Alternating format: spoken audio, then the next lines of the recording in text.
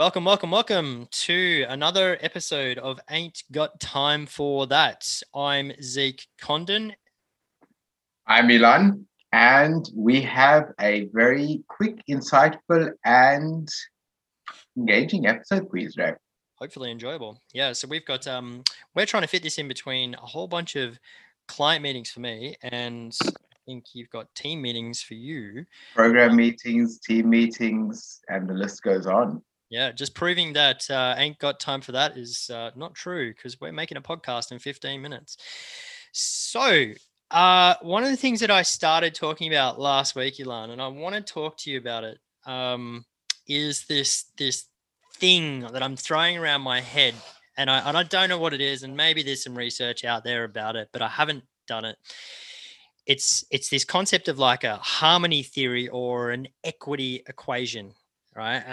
And what I mean by this is there like a universal law in the world that hasn't been discovered, similar to like the theory of everything, physics kind of thing, but within sociology, which is how the brain works, that this law that can like be spread across the businesses, sciences, humanities, politics, government, technology, that kind of determines human success, failure, happiness, sadness, community, connectiveness, influence, right?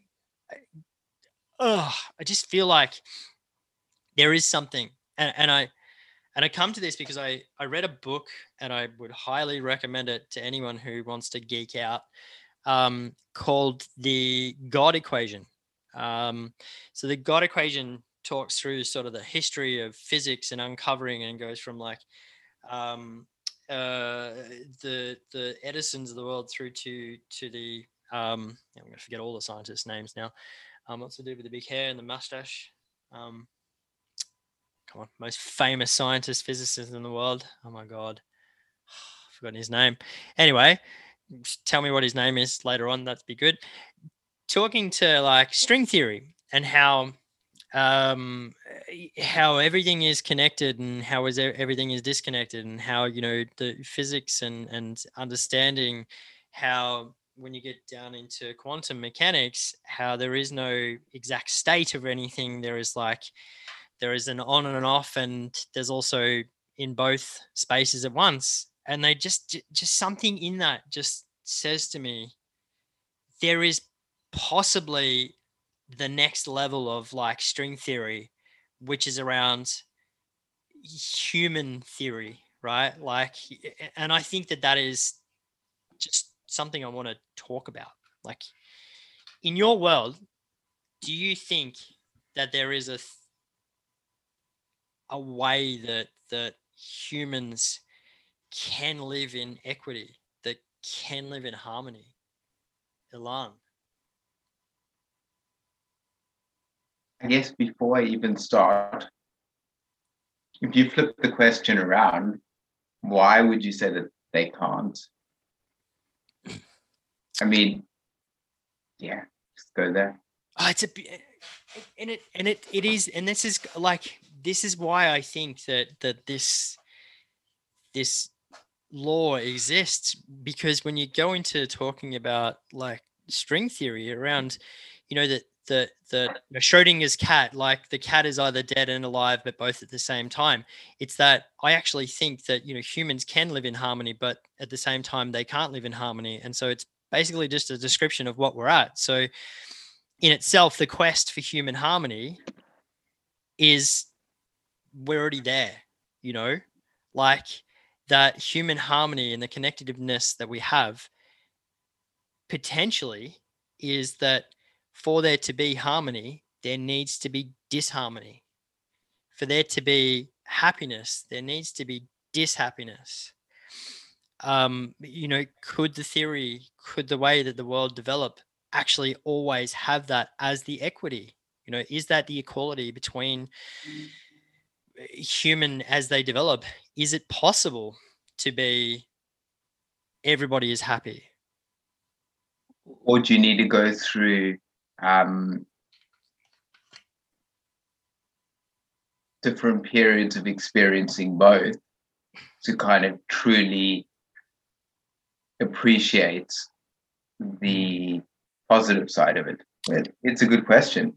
And there's an interesting tangent you can take this concept on, right? Is that human equity, human harmony could be in the eye of the beholder, which is that you need to go on the personal journey. So as a whole, the world will never be in perfect harmony, but they will resonate with each other because they're on these own personal journeys of going through the highs and lows. And only when we can go through all those highs and lows, but each individual gets the opportunity to go through the highs and lows, that to me is like the unpicking and the starting of the equity equation, is that everyone has the opportunity to go through that. I think it's true in so many different disciplines that the potential exists across the board. But the potential is 100% up to the individual to realize.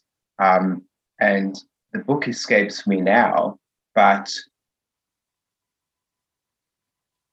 basically the premise is, I think with everything in life, how do you know what's real and what's imagined, like, or what's just your perspective on things? Like, how do I know that you are real, or you may not, or you're just a figment of my imagination? The only thing that I really know to be true is I. So when you start talking in terms of harmony, well, how do I, like, once again, like, there's no black or white saying that things are good or things are bad. It's all relative to your baseline or to your context. So you need to experience the ups and downs so that you know what good looks like. And so taking it to like an outer side circle, right? So if you kind of think of the I, we, it, there's a concept I've seen in management books, which sort of talks about the I, and like you said, the only thing that we really know is real is the I. But then taking it to the next level is the we, which is like the closer circles, the teams, the family units, the people that you have influence over or who have influence over you. Harmony and being in harmony with others in the we circle. So not taking it to the wider it, but how do you enable more harmony within your we groups, right? Like, are we doing the right thing today to enable equity and enable harmony in terms of understanding the other eyes that are in our we, and also translating and communicating our I out to our we? As a world, do we do that well? I don't like. I think you've answered your own question. No. I think the mere fact that we're talking about it means that there's room for improvement. And I don't know, over your years, over your experiences, you've been in different environments, and a lot of them have kind of centered around conflict management. What's been your observations? Like, what's done really well? What is? Yeah. I would like to, put a footnote in what I'm about to say is does not universally apply. But then it may. But I might. But I believe that okay. So I like to delve into really random experiences because I love the concepts of new and the ways that other people think. A couple of weeks ago, I went to a church, and I'm not a church person. I'm agnostic. Look, I understand that I think there's something else out there. There's some other power, and this is why I'm reading about string theory, right? But I went to a church because I still love the human element, and the concepts and the principles and the values. And they spoke about something there that really rocked my world and really summarized a whole lot of the thinking in this, where are we at with this? And it was where Jesus calls all of his disciples simple. And I was like, oh, wow, I came in at the right time. This is really interesting. He called them simple because they were all being fantastic implementers of the process, but they had forgotten the principles with which the process was built on, which meant that the process, they were just going through the day to day and they weren't being mindful. Right. And then like, so this isn't in the scripture, but then they sort of broke it out and we had this like open questions. And I'm like, yeah, well, like that's what it is. So people don't spend the time understanding the principles of things and the values. They get hell-bent on running a process. The process is being built off the back of principles, and then they point to the principles and go, like, I'm just doing what the principles, down the trail of this now process tells me to do. So I'm within my rights. And you come to the Karen state, right? Like, and it can be applied to so many different areas of your life. The number of times that I've had conversations with people and it just seems like life's on autopilot. Yeah. Are they happy? I was going to say, I mean, besides for the fact that like that can't be great for their overall life satisfaction, I mean, it's a dangerous place to be. Like, not to say that some things, right? Like some things it's okay to be on autopilot because you can't be in control of everything. You can't be mindful of everything. So you're talking more about the ones that are just on autopilot across a multitude of things. I think the place to start for me on that would be the ones that are the areas that are the most worrying. Yep. If you said to someone, what are the top things that are important to you or the top things that you care about most? If that list is predominantly a list of things that are on autopilot, that's when you need a rethink. Yep. All right. Flipping it back into the we, back to the I. What are you doing when you see these people in autopilot? And this is bringing me to the part where I was actually going to apologize in advance for. What do you do? What do I do? What do you do when you see someone's on autopilot today? Do you have any examples that you can tell without giving away the name? I don't think it's so much a case of what would you do, because I think a lot of it is how you would handle a lot of different situations.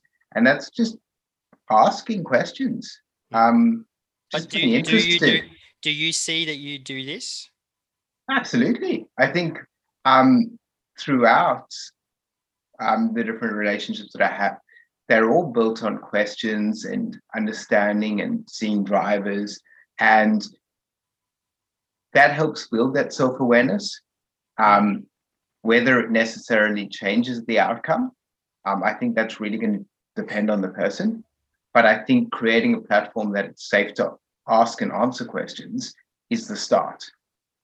And from there, where it leads, I guess that's a free will conversation. So I see that as one part of a two-sided coin, right? One side of a two-sided coin, which is that you're consuming the information and hoping that the other comes to the conclusion.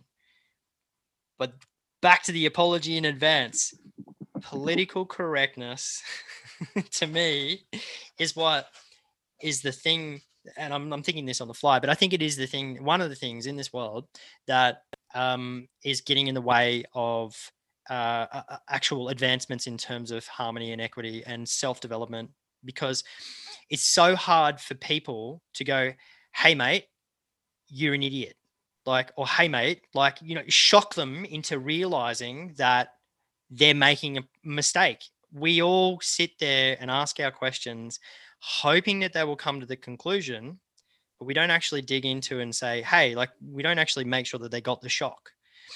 But I guess, is that reserved for certain types of relationships? Is it your place then to be calling people out just because that's your lens and that's the way you see the world? Sure. But there you go, right? So there's like the human harmony though. Can we honestly have human harmony in this world? A huge question, right? Can we have human harmony in this world with that inwards looking view where we don't provide back to the others? Like, is that possible? Something to unpick another time, I think, because we're question right on time. Readers. Let's see what comes back over the next week. And then we visit next week and we can incorporate some of the thoughts and insight. Awesome. Book recommendation from you, I just saw come through. Do you want to share it with the listeners? So Jed McKenna's Theory of Everything, great book. A book from a philosopher, non-philosopher. And I think you'll need to read the book to hear a bit more and unpick that a bit more. But very interesting and makes you definitely think and rethink some of your underlying assumptions. Yeah. And it is available on Audible as well. I'm just going back to my lists. Yeah, there it is. I have listened to it a while back. Maybe worth revisiting for myself as well. All right. Thanks, guys. Thanks, you. Alon, and talk to you all next week. Yes.